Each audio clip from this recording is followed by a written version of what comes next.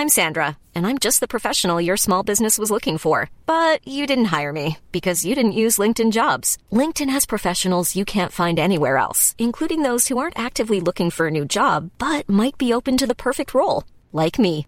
In a given month, over 70% of LinkedIn users don't visit other leading job sites. So if you're not looking on LinkedIn, you'll miss out on great candidates like Sandra. Start hiring professionals like a professional. Post your free job on linkedin.com/people today.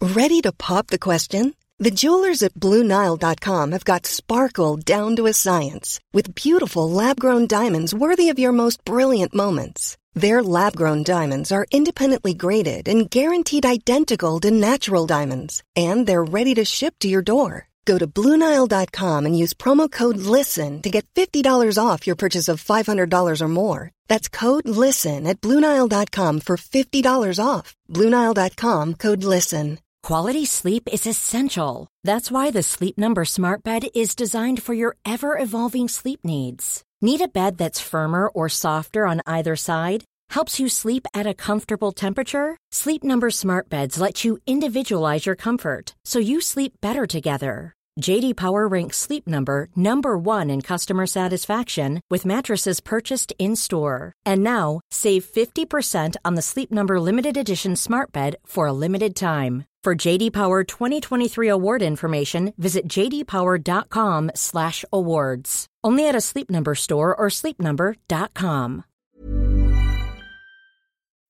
You are listening to Inside F1 with Joe Sayward on Missed Apex Podcast. We live F1.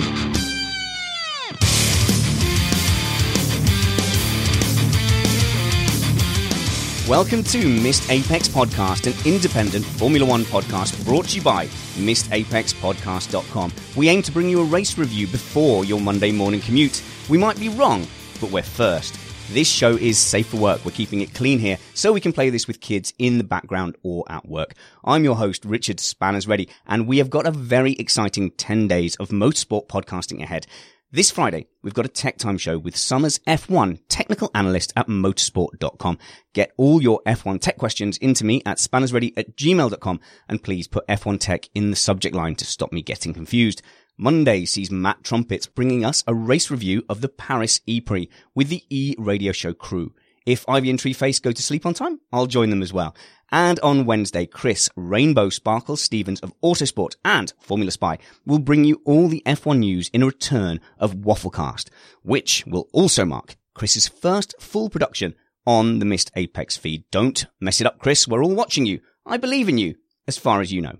But tonight, I'm absolutely delighted to have joining me in the podcasting shed a giant of F1 journalism, a reporter that has been to every Grand Prix since 1998, Mr. Joe Sayward. Welcome to the podcasting shed. It's 1988, actually. What did I say? 98. Oh, 1988. It's just another 200 or so, nothing too serious, you know. Well, thanks for joining us, Joe. We're absolutely delighted to have you in the shed. We assume you're fresh from Spain. Was that race as good from Barcelona as it was from my TV screen in Bedfordshire? I think it was probably better, actually, because you get the atmosphere of the place. It's pretty exciting. It was a great race. It was a really interesting race. I mean, the thing about Formula One is that it works on different levels. Some people want to see the cars crashing into each other, so we had a little bit of that. They like overtaking, so we had a bit of that. But we had a fantastic strategic battle, which is the second level of interest. And that's the kind of thing that long-time fans who really understand what's going on really enjoy. And it was a real humdinger of a race at lots of different levels, because there were fights all the way through the field as well. And there was, for example, a wonderful strategic move by Sauber to finish seventh on the road, but they actually finished eighth, which was remarkable given that their cars bog slow. So where do you sit yourself? Obviously, you're around on the pit straight, or do you manage to get yourself around the track during the race? No, not really. I mean, the thing is, you can't really, if you leave the press office and go around the track, you can't really follow it. And some of the press offices nowadays, it's quite remarkable. They don't actually have a view of the racetrack. So you may as well do it from home, Joe. No, that's absolutely not the case. I mean, you can lap chart it from home if you like, but the point of being there is that I get to talk to people, and you can't do that from home. And because even if you could do it from home, you have to know them first. So being there is a very key element. A lot of people think, wow, you can do it from home and it's not important. That's not true. If you want good stuff, you've got to be there. You've got to have the knowledge of the people. You've got to be able to get to the people. And you've got to have people who will talk to you. And that the people who turn up and try to do it for the first time find that it's very, very hard to get people to talk to you if they don't know you. I'm just jealous because I talk about the race in a shed in my garden afterwards. So the glitz and glamour. Oh, that shows great originality and inventiveness. Yes, not at all, just because it's all I've got. Joe, settle an argument for me, though, because you're in and around the Mercedes and Ferrari boys. We've been arguing a lot on our podcast about just which is the faster of the two cars, and they couldn't have been closer at the weekend with just so many different factors. They were never on the same tyres. We've got Vettel and Lewis, who we don't quite know how they match up against each other. It makes it impossible to tell this year who's actually got the fastest car. I think you've just answered the question. That it's impossible. It's impossible to tell because it differs from race to race. For example, the first few races, it was Mercedes were very quick in qualifying, and in the race they were not as quick. And then suddenly we had turned up in Russia, and it was the other way around. And so we thought, okay, that's changed again. And we wait for each weekend. It's that close. What we can say is that of the four drivers, only three of them are really on it all the time. I think it's fair to say that Kimi Räikkönen may be the fan favourite, but he's not necessarily the fastest of all the fan favourites. I would definitely want to ask you about Kimi a little bit later on. But Joe, do you mind if I firstly I invited several dozen friends along in the live chat room. So if they have any questions, I hope you don't mind fielding the odd one. Not at all, no. They've joined us via Spanners Ready channel on YouTube. Joe, if you don't mind, I'm about to get a little bit nosy.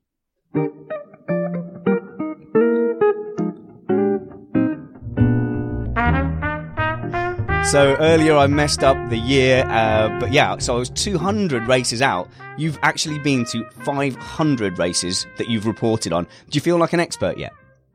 I actually don't know what it's 505, I think. I don't know, do I? No, I don't suppose I do because I'm learning all the time. That's the modest answer. No, but it's true. Put it this way, if it's not true, you're an idiot. So, the thing is that you have to keep learning all the time. You also have to deal with people changing because things change. You have new people. This year we have a whole new bunch of new people at Formula One. I'm meeting people who've been at Formula One for 15 years who were too terrified to talk to me. These kind of things, it's quite funny in a way. Well, you're seeing kids that like you spotted early on. Like I saw a piece from a Dutch site that you had spotted Max Verstappen and told the world to look out for him. Well, I knew his dad. So it's fairly. That's a bit of a stretch to say that I spotted him because I knew his dad, and I met Max probably first time when he was a baby, but he wouldn't remember that. I met him when he was about 9, the first serious time, and I knew his mother. So it wasn't rocket science to spot him. His mother was a good racing driver. His father was a great racing driver. So if the genes got mixed up correctly, a bit like East German athletes in the old days, you can breed yourself a champ. And Holland has now got a live wire.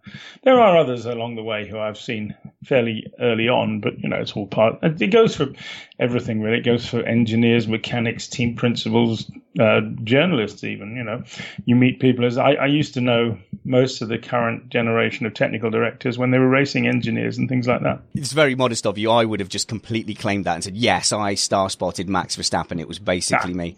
I'd have been tempted to make up a story or two as well. But do you think your fandom has been, dulled by the fact that it is your job? Can you still have passion for it after 500 races? Or do you feel like I do on a Monday morning when I open Excel? If you look at the travel schedules involved, you've got to be seriously passionate to do this kind of life. You have to be, because we kill ourselves flying around the world, not just in human terms, but also financially. Remember, a lot of people think that these journalists swan around and somebody in the big bad world out there pays for it all. The answer is not like that. In a lot of cases, we're paying for it. Yeah. There are some times when you think, but when you get there, the minute you walk in the paddock, it's the same old. You're full on again, foot on the floor. And it's all about, that's the magazine, Grand Prix Plus. It has the catch line. It's all about the passion. See, that's the thing, isn't it? If you find a job you love, you'll never work a day in your life. I'm very... So, yeah, exactly. Yeah. What's work? Yeah, exactly. Well, my wife is a singer. She's a performer, a jazz singer. And then she goes, I'm off to work. And I seethe with jealousy, to be quite honest. But do you mind if I'm a bit nosier still and just ask how you got into this position within F1 that lets you talk to the greats like, Ayrton Senna, Nigel Mansell, all my heroes? It doesn't happen by accident, presumably. Presumably you had to go to school. You're an English major. No, I'm not. No, I'm a historian. I have a BA in history.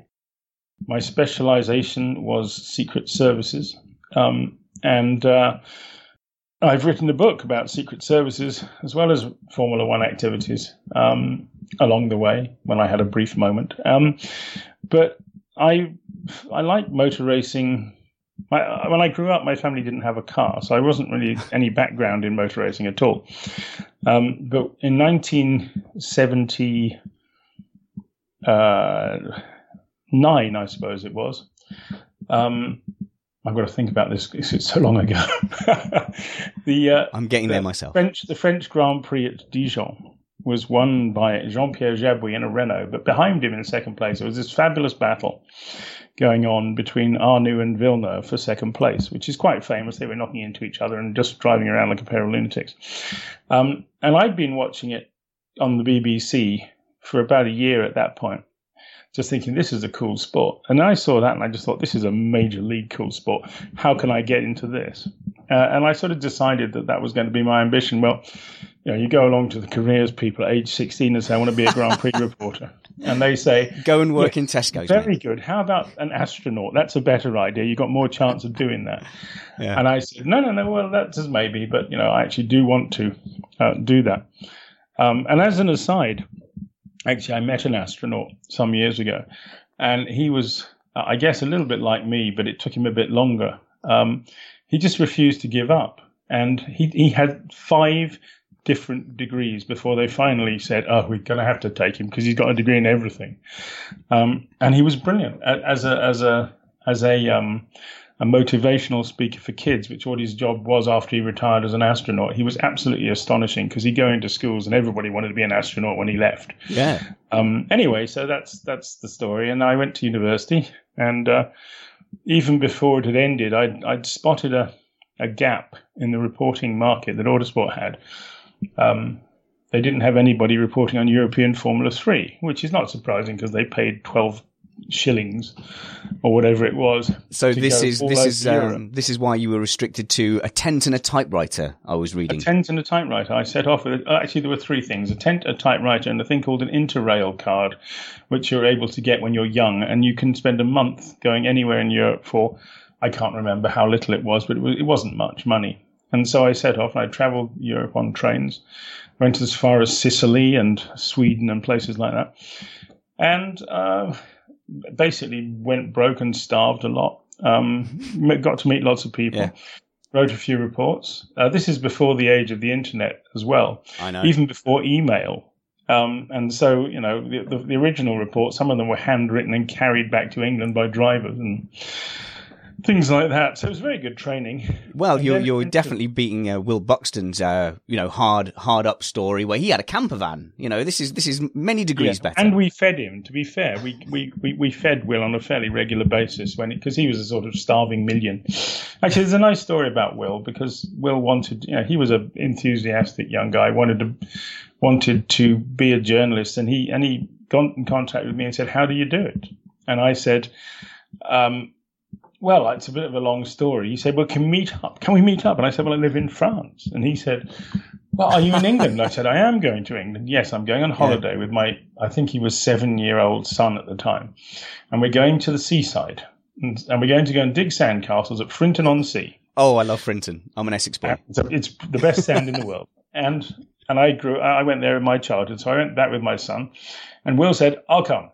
And so he turned up at Frinton-on-Sea, and we dug sandcastles one afternoon, the 3 of us. And during the course of digging sandcastles, I told him what to do. And here he is today, a major league megastar in whatever TV station it is, NBC. That's amazing. Will Buxton gatecrashed your family holiday. Well, yeah, it was just the two of us, but it was, we were digging sandcastles. It was fun. So just out of interest, no motivation at all. Where are you going on holiday this year, Joe? No, I'm only kidding. But somewhere I'm not telling.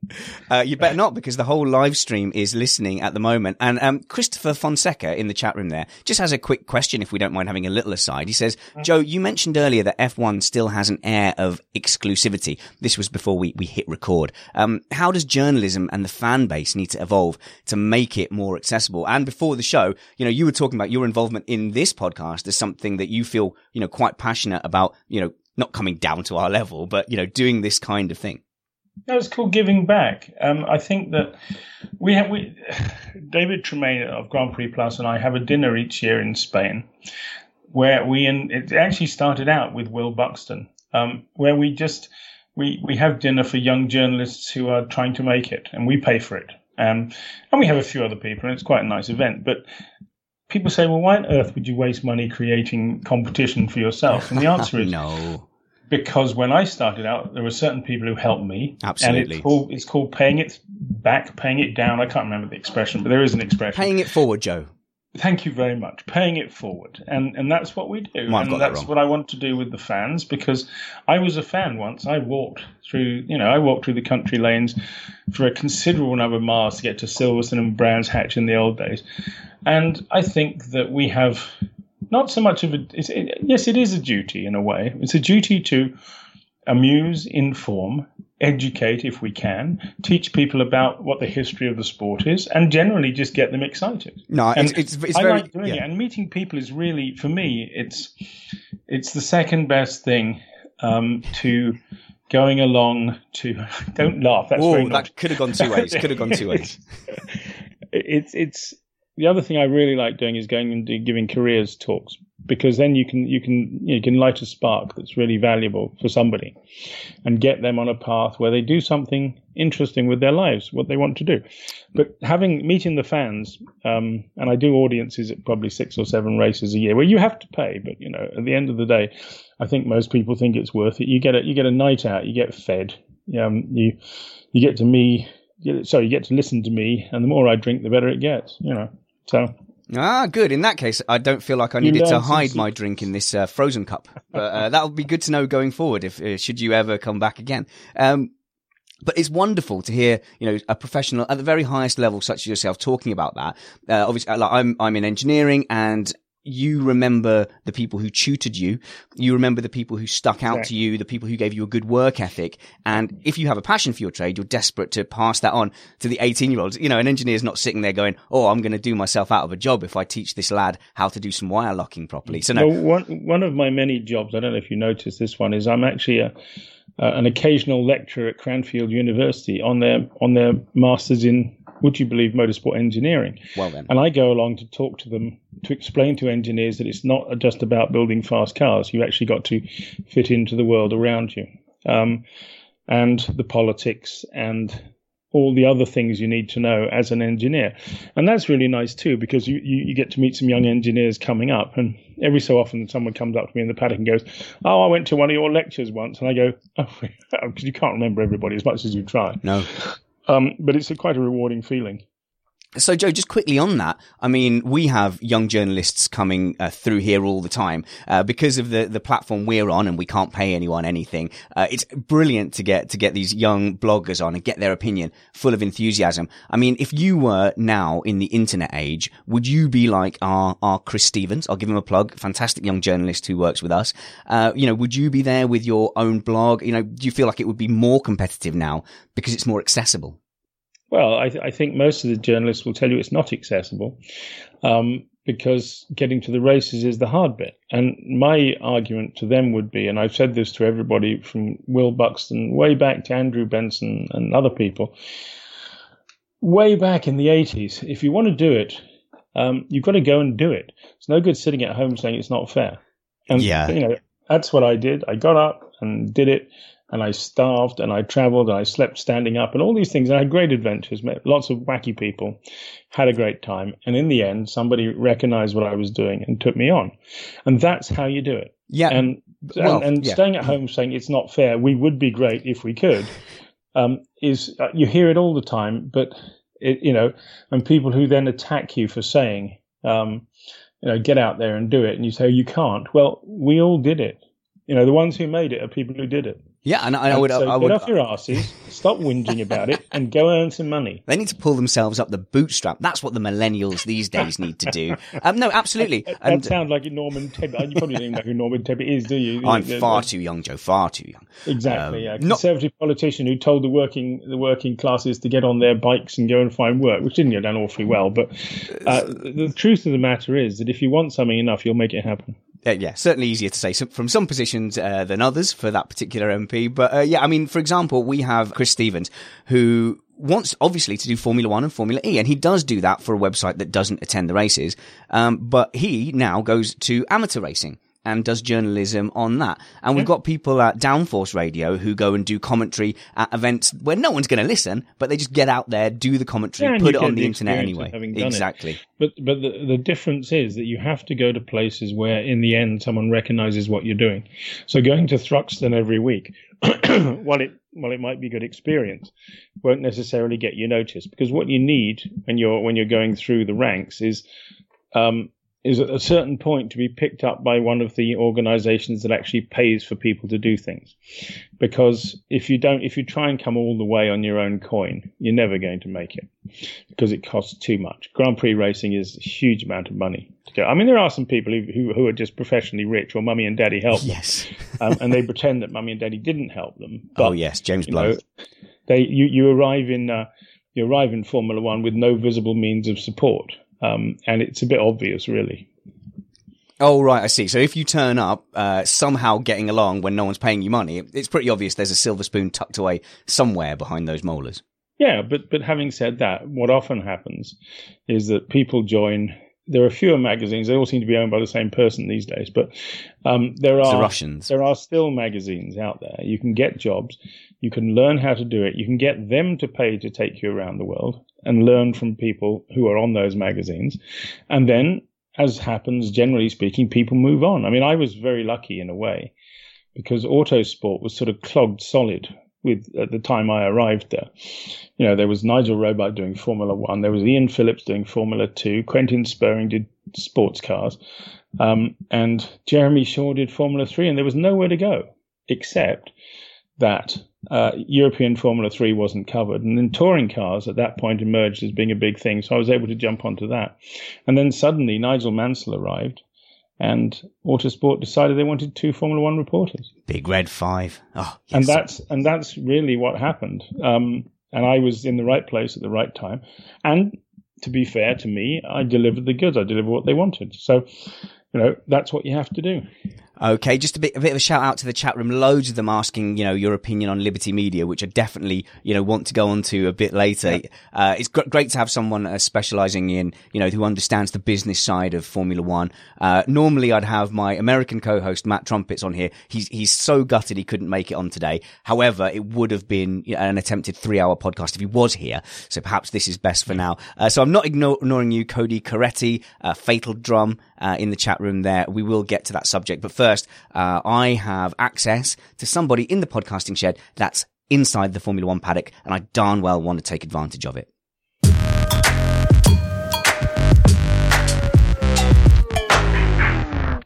See, the truth is, Joe, as much as we podcasters talk a big game, really, we don't know anything more than our listeners. We're just, maybe a bit more confident with it. We were lucky enough maybe to have the odd team member that will chat to us on occasion. Absolutely nothing compared to having boots on the ground. So look, while I don't want to, descend into gossip, I know you're going to be in Monaco, the most glamorous of F1 locations. But just a bit more generally, I know you're not going to, reveal the private lives of drivers, but, do any of the drivers... Why would I necessarily know that?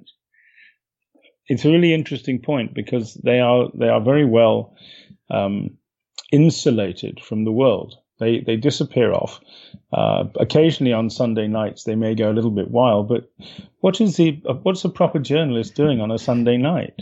Writing. The answer is we're all working, and it's only the ones who aren't really. I mean, the TV types, they've stopped working by then, so they might go off and see all the lewdness and rudeness, or the punch ups, or whatever that goes on. I tell you what, then I haven't been to a party on a Sunday night at a Grand Prix since 1988. Oh, I don't believe you, Joe. I have not been. I can honestly put my hand on my heart and swear that. You need some staff. That's what you need. Even on Missed Apex, I have staff. In order to get staff, you have to get the money, and the money is hard to find because there's loads of free people out there doing it for nothing. No, exactly. And the reason I asked, though, is because I was speaking to somebody who's regularly in the paddock a little while ago, and he's very much a fan in a team of driver A over driver B, and he's always talking about this driver. And in fact, when this driver crashed out on lap 1, he said, well, that was pretty much the race over for me. So why do you prefer driver A over driver B? And he's, well, driver A bought me a pint. And, and that's about it, so I was just wondering if there's any drivers, who like go out and make the effort to, warm to the journalists more than others. They do what they're told to do. But the point is not really that. It's that some of them want to be, it's not being friends with, because you're friends with people, if you like them. There are some drivers who I very much like as human beings, but you have to sort of get to know them. And it's hard to get to know them because in order to get the time to get to know drivers very closely, you've got to spend an awful lot of time each weekend hanging around, waiting for them. And you can't afford to do that as a journalist. You've got 20 drivers you have to chase around. And so you have to, what generally happens is they have little press conferences and everyone rushes from one press conference to the other. I don't do that. I just go hunting on my own because I need a different kind of information. And there's a whole bunch of drivers who I'm quite close to and who talk to me, but not everybody. And I don't have time to talk to all of them. And what I try to do is meet them when they're young coming up. But quite often happens as they become famous, they forget the people who were there at the beginning. It's just the way of the world. So what you're telling me is you're not going to tell me who your favourites are within the paddock? Do I have favourites? Yes, I do. I'm disappointed when one driver retires because I sort of... And you want to see them race. That's very true. Yeah, I would admit to that. But if you actually say, does that appear in print? Some people will say it does. Some people say it doesn't. But as far as I'm concerned, if they do a good job, and if they do a good job, and they're nice people as well, that's even better. But this is a conversation we had. As an example, sorry. Sebastian Vettel is a really interesting and amazing guy, but he won't let anybody near him. He won't talk about anything other than racing cars, and he's very hard to get to talk to. So, to have any time with, because he's a Ferrari driver, it's difficult. But as a result of that, you can't really build a meaningful relationship with him, which means that you don't have an affinity with him in the way you would, as much as you think you like him, and he's a really interesting guy. You can't get inside. You don't really know him. Kimi Räikkönen's another example, the same kind of thing, where Kimi Räikkönen deliberately is boring. Because if you're boring, you get fewer requests. If they know that you're going to say something stupid rather than something sensible, people don't ask you anymore. And he's not really like that. And this is the sort of, in a way, it's the irony. I mean, he is very, very popular. It's backfired, hasn't it? It's backfired because he's so dry. It has backfired, but it's not really backfired because the number of interview requests he gets are pretty limited because, yes, no, and I don't give a shit really don't make a great interview. Okay, I'm getting a bit of abuse from the chat room here. Christopher's telling me that free internships are ruining the job market for young people, referring to the young journalists I use here. I give them much needed exposure. Darn you, chat room. Othniel is saying that I pay my staff with chocolate coins. That's true. That has happened. That's a true thing. And Hannah is saying, why are you bringing up Monaco when you hate Monaco, Spanners? Calling me out for being a bit of a hypocrite, Joe. Now then, I've had this discussion with the lads that were covering it for the Formula E race this weekend. And also I think I've had Jack Nichols yell at me on Twitter as well. I feel, as somebody who watches the races from home, that there's not a lot on offer when we see it on TV, we don't get to see a lot of racing necessarily. Certainly not a lot of overtaking. Yet everyone in the media lauds it up. The drivers love it. The teams love it. The people close to Formula One love it. Do you know why that is? I just imagine it's a massive party. It's very simple. Because it's until you've gone up to the exit of Casino Square and watch what those lunatics do in racing cars, you don't understand. It's ballet. It's the Bolshoi ballet of the automobile world.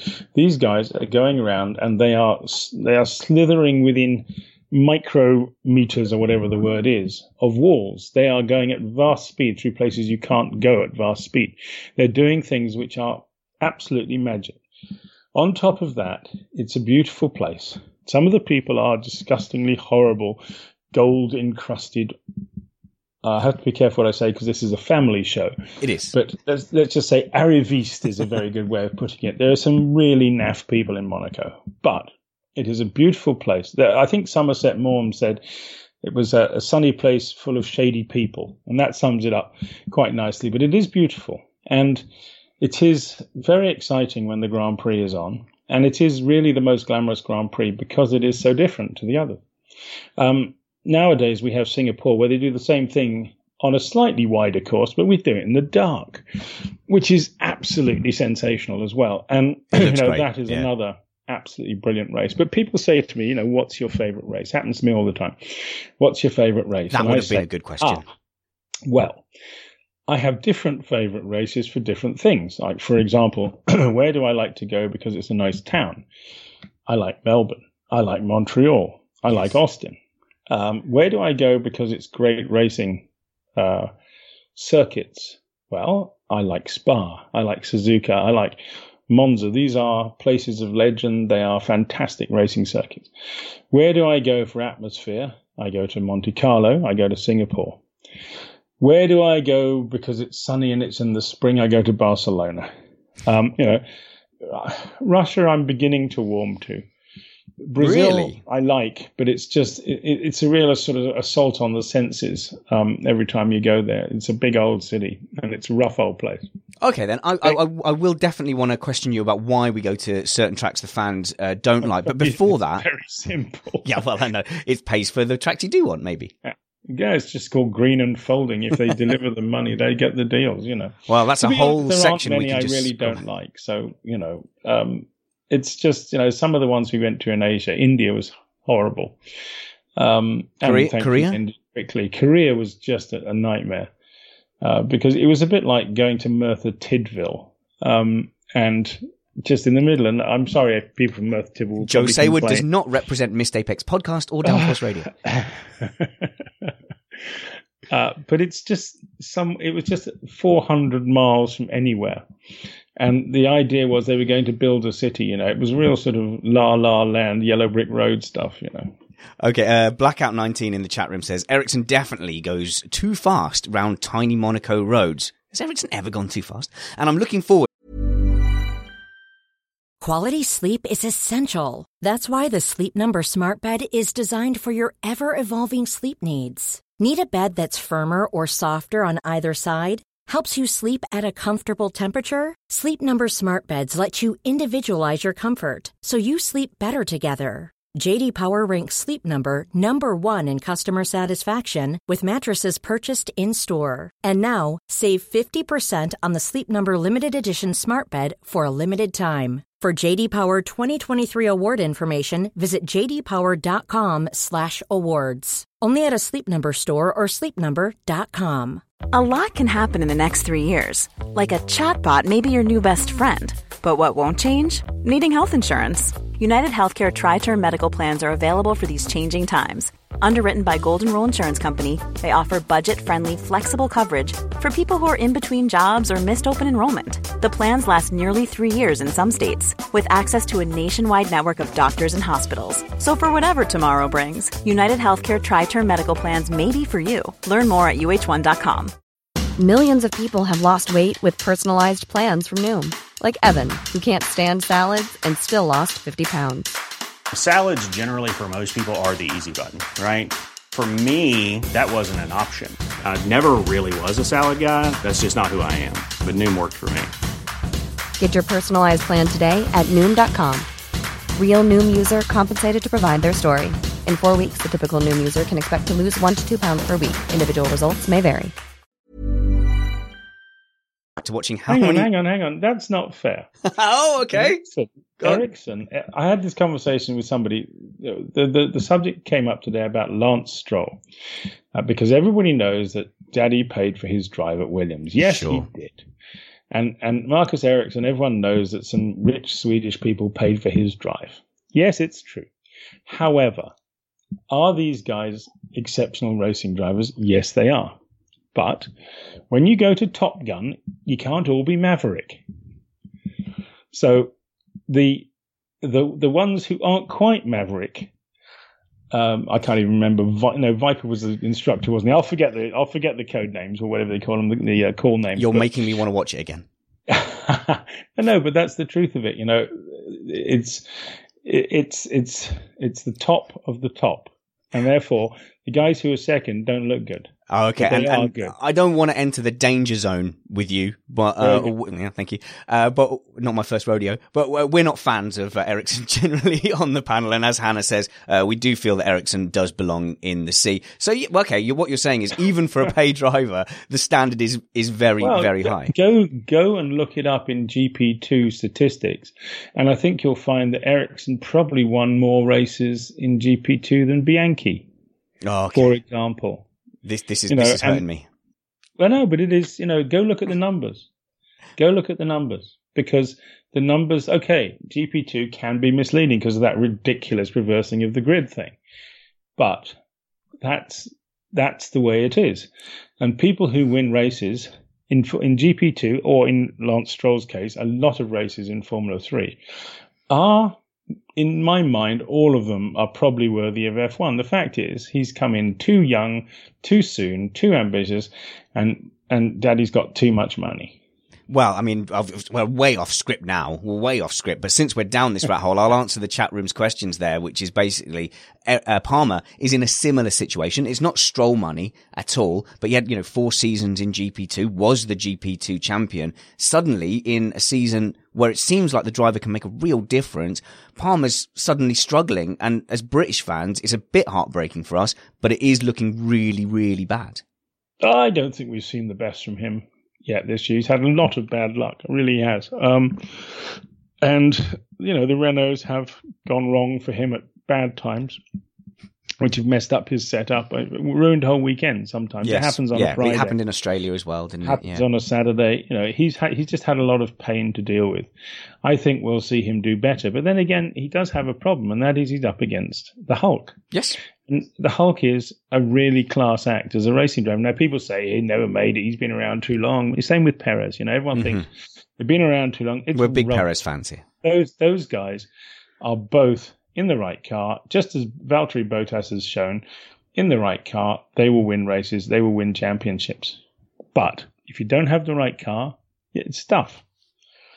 Steve, the other thing is where Palmer's missing out is that he's not even getting close to Nico Hülkenberg this year, whereas Perez has got Esteban Ocon, and Ocon has been clearly breathing down Perez's neck.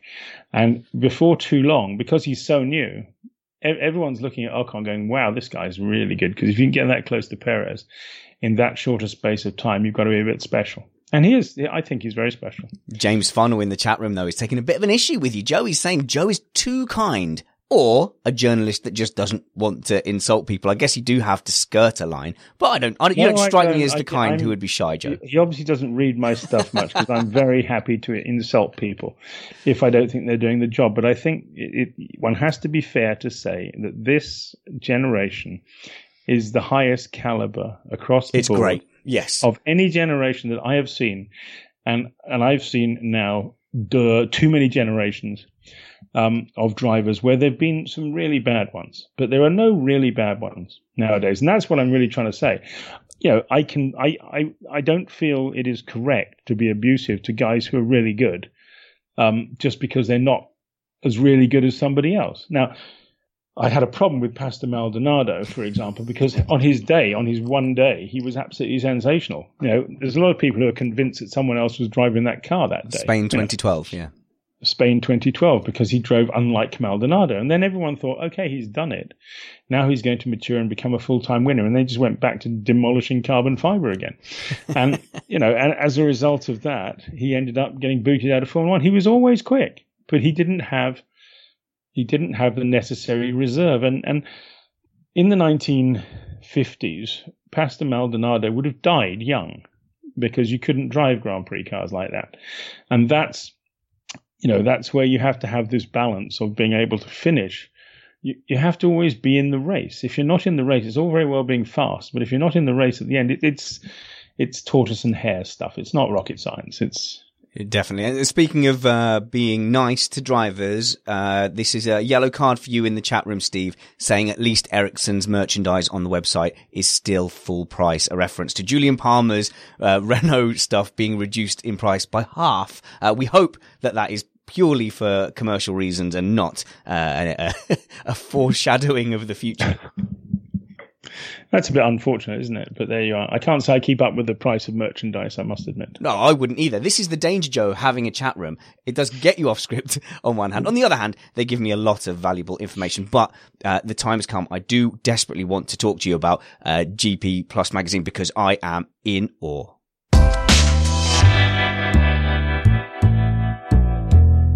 And the reason I'm in awe is because we're pretty proud of ourselves for getting an hour of inane podcast ramblings on the night of the race. That's our little desperate attempt at a USP, is that we sit down, of the evening of the race and we get it out ready for people's Monday morning commutes. We accept the tag of wrong but first because there's really not any money involved. But you get, it's about 90 pages for your subscription online magazine published for your customers within 7 hours of the race. So firstly, 7 hours is a late one. That was a late one, was it? Okay, well that's the one. A record of which we are immensely, I don't know if proud, but it's just sort of, nowadays it's more like, holy cow, how did we do that? It was 2.5 hours. We did a 90-page magazine. Now, that's ridiculous. I was talking to my wife about this, and she said, put in the question, secondly, how? So you're answering how, and you said we. So, good. So you're not a Goliath. You're not sitting there scribing on your own. Well, I am a sort of Goliath, but even I will admit to this one. But there are... See, I don't want to tell you the secret, because then everyone would do it. Really? There's knowing how, and there's having the ability, though. Well, that's also true, but there is basically there are 4 people involved. Of those 4, 2 of them just write. I write as well, and we have Peter Nygaard who takes the photographs. Now, he has a number of people who help him as well. So it's a little bit bigger than that, but fundamentally it comes down to 3 people. Mike Dudson is a columnist. He's not actively involved in producing the magazine. So it comes to the words, it's David Tremaine and I. And David Tremaine and I go back to, we've known each other for as long as we've been in the business. And we used to be rivals actually at one point. And then we became colleagues. And a tale as old as time, Joe. Yeah, it's all funny stuff. But we've ended up as business partners. And we write about, I don't know, 40% of the magazine each, I think, probably a little bit more. And then Mike does a little bit in between. And then Peter does the photographs. But the putting it all together on a Sunday night is fairly spectacular. It's a bit like the Keystone Cops Go publishing. But we've done it 210 times, I think, now. And so we're kind of used to it. We've only had what I would call 2 or 3 major fallouts. And that's not bad going. And, well, it's very high stress. Because me and Matt Trumpets, my co-host in here, I mean, we fall out weekly, if not daily, over our WhatsApp chat. So, well, the thing about David and I is that we're very different. He's very explosive, and I am the calmest person you will ever meet. And this is something which I think is really funny, because people on my blog always think I'm a grumpy old bastard. I'm not. I'm the calmest bloke. I'm the calmest bloke in the world, and I don't get upset about anything except stupidity. And stupidity just kind of annoys me. But it doesn't annoy me in a massive... I just sort of dismiss it as, oh, God, can't somebody use their brain a bit more than that? So if you get a snappy reply, it's usually because the question is stupid. Okay, so just from a marketing point of view, obviously you have your name and reputation in Formula One, but there's so many people creating content from inside and outside the paddock. To do a subscription service, it's a ballsy business model because, I mean, a lot of people will click on an Autosport thing and it says, you know, you've reached your maximum level of Whatsits, and they go, meh, well, maybe trash F1blog.com's got the news as well. Well, of course they do. The fact is you've got to have something original and different. And to get people to pay for it. And that's what we have. We have something original and different. Now, you don't know that until you buy it. Yeah. But, you know, Autosport is Autosport. You know, it's even now it's merged with motorsport.com. It seems like they're sort of shoveling the content around a bit too, apparently. I don't know. I don't really keep an eye on it that closely. But, you know, it's not like Autosport used to be. And I think that's something that a lot of our readers, they remember Autosport as being something a bit different. And they want that. And because our magazine, people say it's old fashioned. Yes, of course it's old fashioned. But actually, you know something? When you want to know what happened in a Grand Prix 10 years afterwards, and you look back to the reports that started appearing about 15 years ago, where everything's in little bits and pieces, you know, there's a breakout box going, wow, wasn't such and such brilliant, but it doesn't tell you what happened in the race. And what they did is that they created these magazines that were based on the fact that people had watched it on telly. And so they didn't give coherent stories. And so you ended up with a completely incoherent magazine 10 years later. So our magazine, it's, you know, you get qualifying, you get the race, you get features.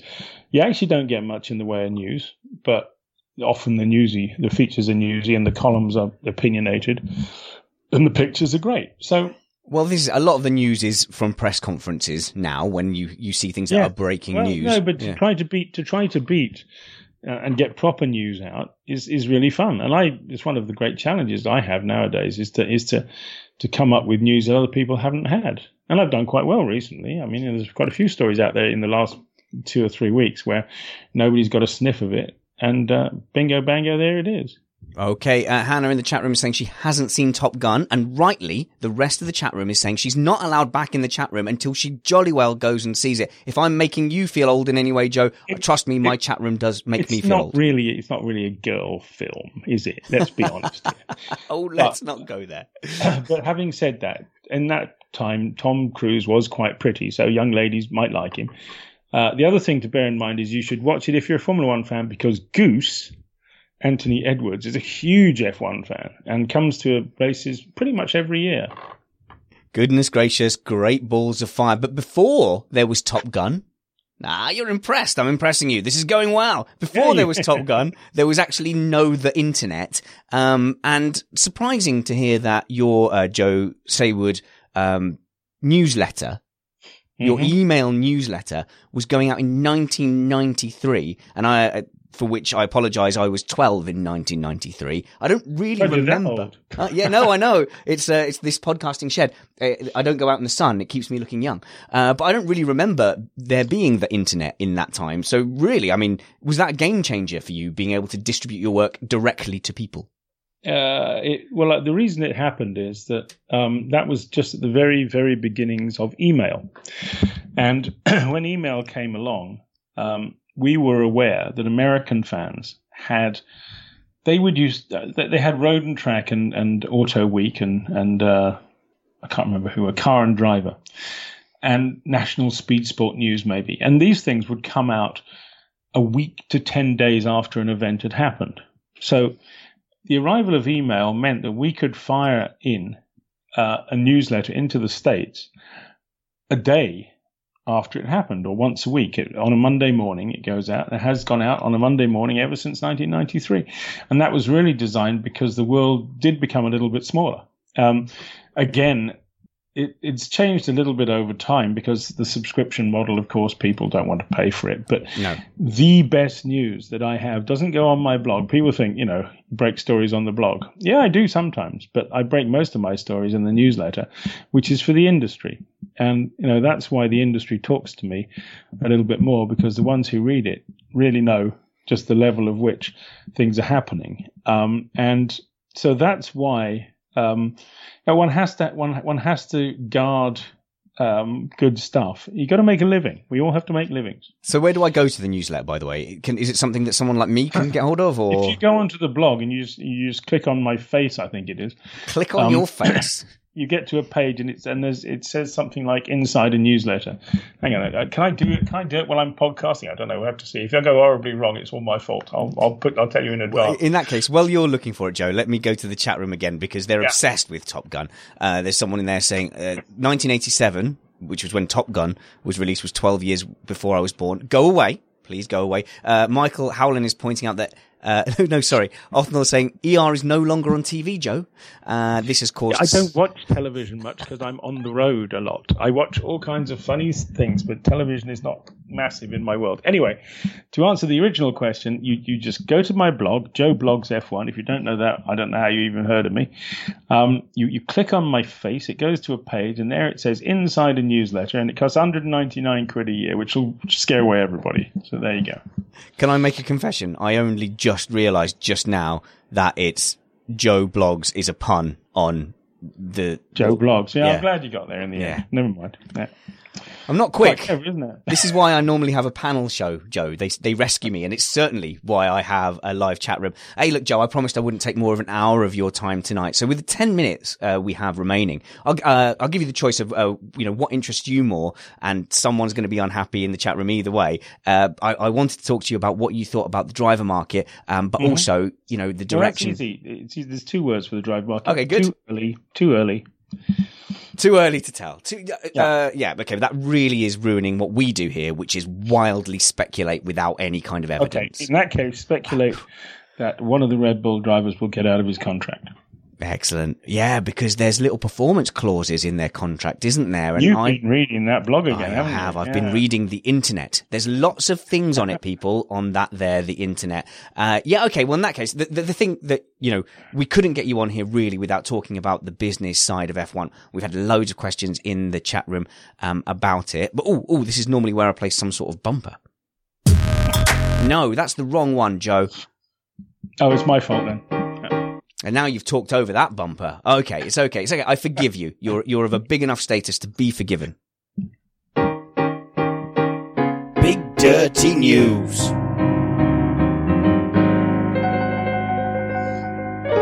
For the audio listeners, Joe looked less impressed with that bumper, considering I made that in my shed. Feelings aren't hurt. That's fine. We'll carry on. It's a new cuddly Formula One, is what everybody is saying. Of course, we famously brought the French little boy out of the stands who cried because Kimi went out. Allegedly, he could have been crying for any reason. But he was wearing a Ferrari shirt, and F1 were very, very smart. And from what I hear, it was F1 rather than Ferrari. Absolutely, yeah. To drag him out of the stands and I don't think they dragged him. They probably asked him to come with his parents, and they gave them ice creams and made them feel good. Yes, no, of and course. It was a work of genius, absolute work of genius as a PR stunt. But it's not just a PR stunt; it's actually indicative of what they're trying to do, which is to get people to want to go to races. Because up to now, you've been asked for a huge amount of money, you've been let in, you've been allowed to sit in a seat if you're lucky, you've been overcharged for pretty much everything, and that you haven't had an awful lot of fun, and therefore people go, well, why am I doing this? So all they're doing is going back to what you'd call tub-thumping promotion. They had a zip line in Spain, which is great. Did you go on the zip line, Joe? I very nearly did, because I said to Sean Bratches, the commercial managing director of Formula One, I said, have you been on the zip line yet? We just crossed in the paddock. And he said, no, you want to come? And I said, sure, that would be fun. He said, let's go do it together. So we arranged a time, and he couldn't make it in the end. But at the next race, he's threatening that we are going to go and do the zip line together. So he's just a really nice guy. He makes Obelix in the Asterix cartoons look like a calm figure. He is. I think maybe it's Asterix. He's just this massive burst of energy. He probably fell in a vat of Red Bull when he was young, or something. But he's just completely hyper. Yeah.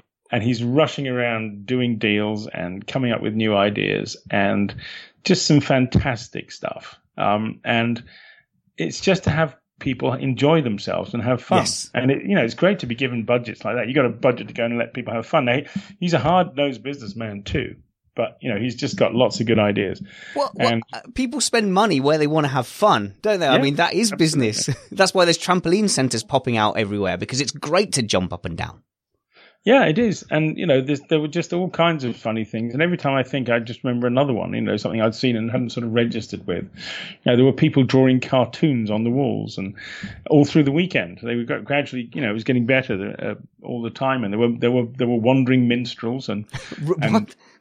Yeah, absolutely. There were all kinds of ridiculous things. Not to mention the two-seater program. There is an 11th Formula One team now, which has got two-seater Formula One cars.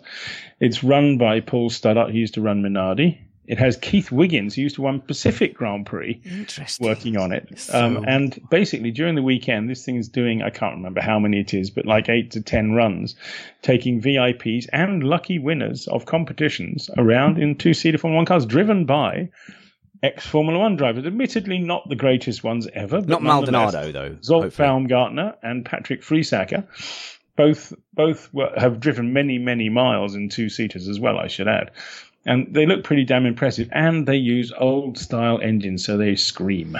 I was going to say, how do you get in there? How important do you have to be? Editor of GP Plus magazine, for example. If you pay enough money or are a TV star. Actually, there was a sad moment the other day in Barcelona, because in one of the sessions, Simon Lazenby of Sky Television got all togged up in all the gear, and he was sitting in the car ready to go.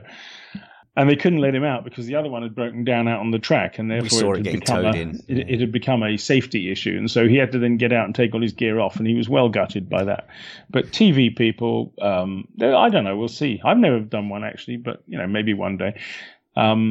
It might be quite fun. But if there are super VIP packages which are getting sold in the Paddock Club, which will include this. Like you say, mind you, that's a serious amount of money, but nonetheless, there are people out there who got it, So fun is good business. But I mean, is this just an extension of, obviously Bernie was entertaining people. Perhaps it was a different kind of entertainment? Not really. No. It was a bit like the sort of, it was entertainment in the finest Soviet traditions, I would say, beer and a bit of clog dancing. A bit of fine company of an evening. Yeah, this is much more entertaining. They're letting more people in. There's you don't have to fight for a pass, which the passes have been a trouble for.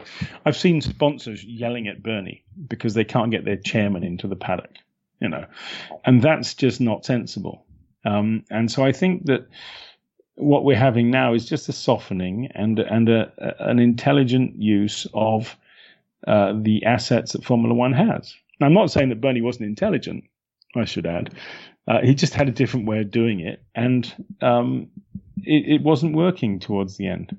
Chat room, that is naughty. If you want to get into the paddock, just dress your child up in Lance Stroll merchandise and wait for the inevitable crash. Guys, we're never going to get far. Absolutely. No, listen, I wrote a piece the other day saying, because Ferrari's at the moment famously bad with the press, I said, well, the Formula One press is just simply just start crying every time on television in order to get to speak to Ferrari. Yeah, I've got a 7-year-old. I've definitely got that lined up. But look, what our fans are really interested in with this takeover is, are we going to see an end to the things that have been frustrating us? Things like, Sochi. People don't like Abu Dhabi. Personally, I don't mind Abu Dhabi as a race. Are we going to see a change, do you think, in where Liberty Media are going to take Formula One physically in the world? Like, do they have a penchant for the classics? I'm sure we will see America coming big.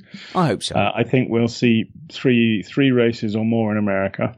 I think we'll lose one or two of the more dubious Asian races. I have no idea why we're in Azerbaijan. I have no idea. The idea that last year was the European Grand Prix is beyond my comprehension. I think you'll find, Joe, that that's because Baku welcomed us all. I think it's because Baku had a horse-choking wedge of what the Australians would call Wonga, and they gave it to Bernie. Somebody superimposed on the banners they had around the track, everything's fine. Hashtag everything's fine. Don't look any further. No, absolutely right. No, but you're absolutely right too, because that was, I was walking the track one day, and one of the German TV commentators, very clever guy, said to me, I don't understand the architecture here. And I said, nor do I, because we're walking through Paris in the 1890s, and we've just come from the Soviet bit of town, and we're heading towards the medieval bit. And we're going, well, who the hell built this bit? And the answer was it's Disneyland. They actually they made it look nice to get tourists. And was it actually fake facades to the buildings? Well, it wasn't. Yeah, it wasn't facades. They were just designed buildings from Paris in the 1890s. You know, so it's no different to Disneyland. And to be fair, a few other places have done that sort of thing as well. But you know, when you're trying to create a tourist industry, so, you know, there was a famous occasion in Melbourne where they put yachts on the Albert Park Lake to make it look glamorous, which is ridiculous because the Albert Park Lake is just a concrete lake with no way in or way out. Right.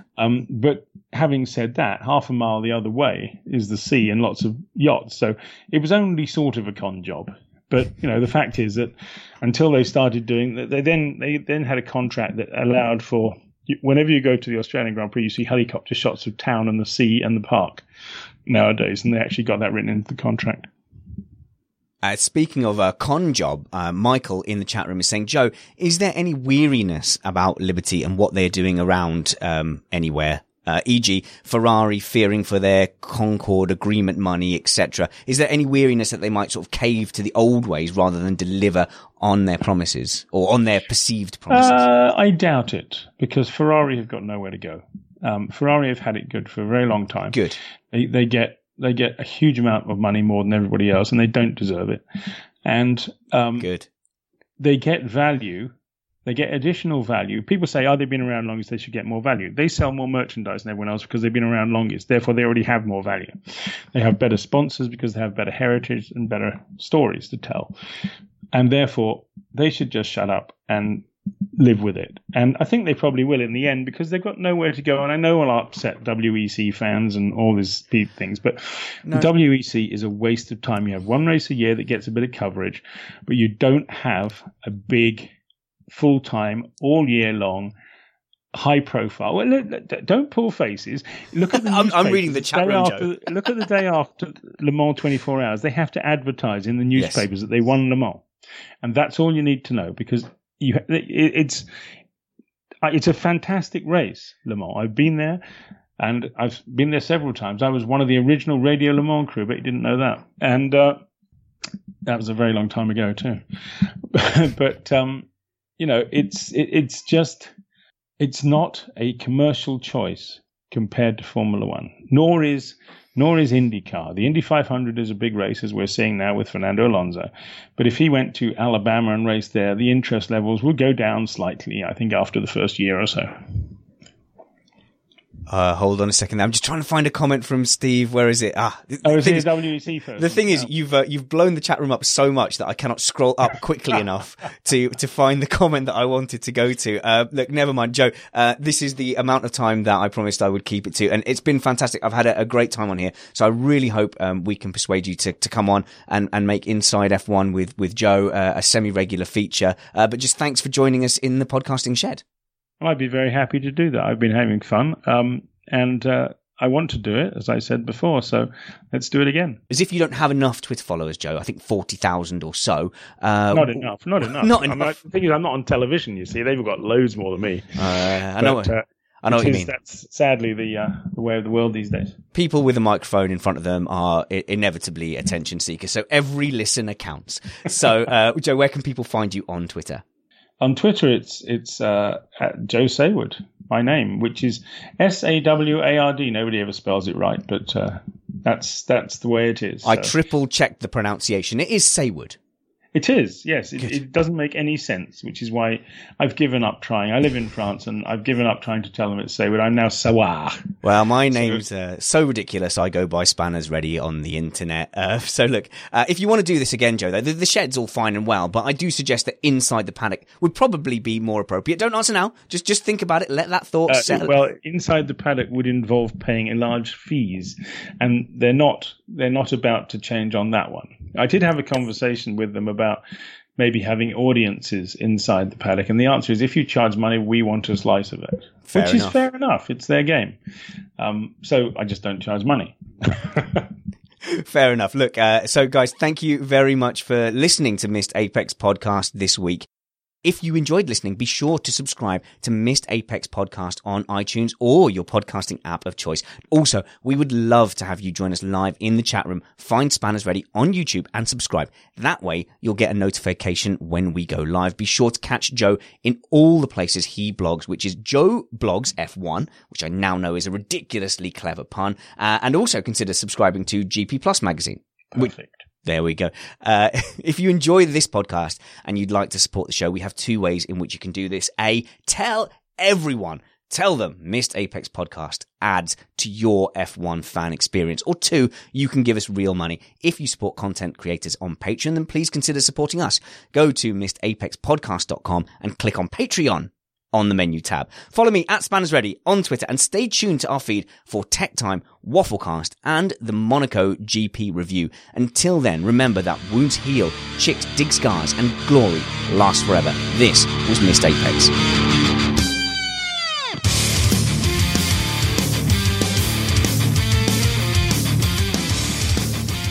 Sticking with a fine tradition, I have forgotten about the comment of the week from the chat room. Comment of the week.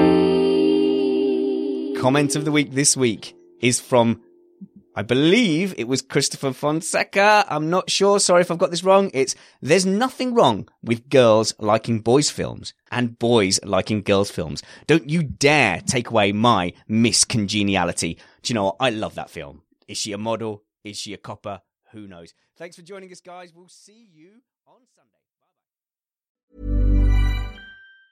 Hi, I'm Daniel, founder of Pretty Litter. Did you know cats tend to hide symptoms of sickness and pain? I learned this the hard way after losing my cat, Gingy. So I created Pretty Litter, a health monitoring litter that helps detect early signs of illness by changing colors, saving you money and potentially your cat's life. Pretty Litter is veterinarian developed, and it's the easiest way to keep tabs on your fur baby's health right at home. Go to prettylitter.com and use code ACAST for 20% off your first order and a free cat toy. Terms and conditions apply. See site for details. Even when we're on a budget, we still deserve nice things. Quince is a place to scoop up stunning high-end goods for 50 to 80% less than similar brands. They have buttery soft cashmere sweaters starting at $50, luxurious Italian leather bags, and so much more.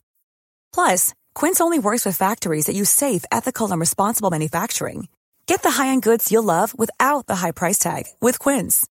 Go to quince.com/style for free shipping and 365-day returns. Mom deserves the best, and there's no better place to shop for Mother's Day than Whole Foods Market. They're your destination for unbeatable savings, from premium gifts to show-stopping flowers and irresistible desserts. Start by saving 33% with Prime on all body care and candles. Then get a 15-stem bunch of tulips for just $9.99 each with Prime. Round out Mom's menu with festive rosé, irresistible berry chantilly cake, and more special treats. Come celebrate Mother's Day at Whole Foods Market.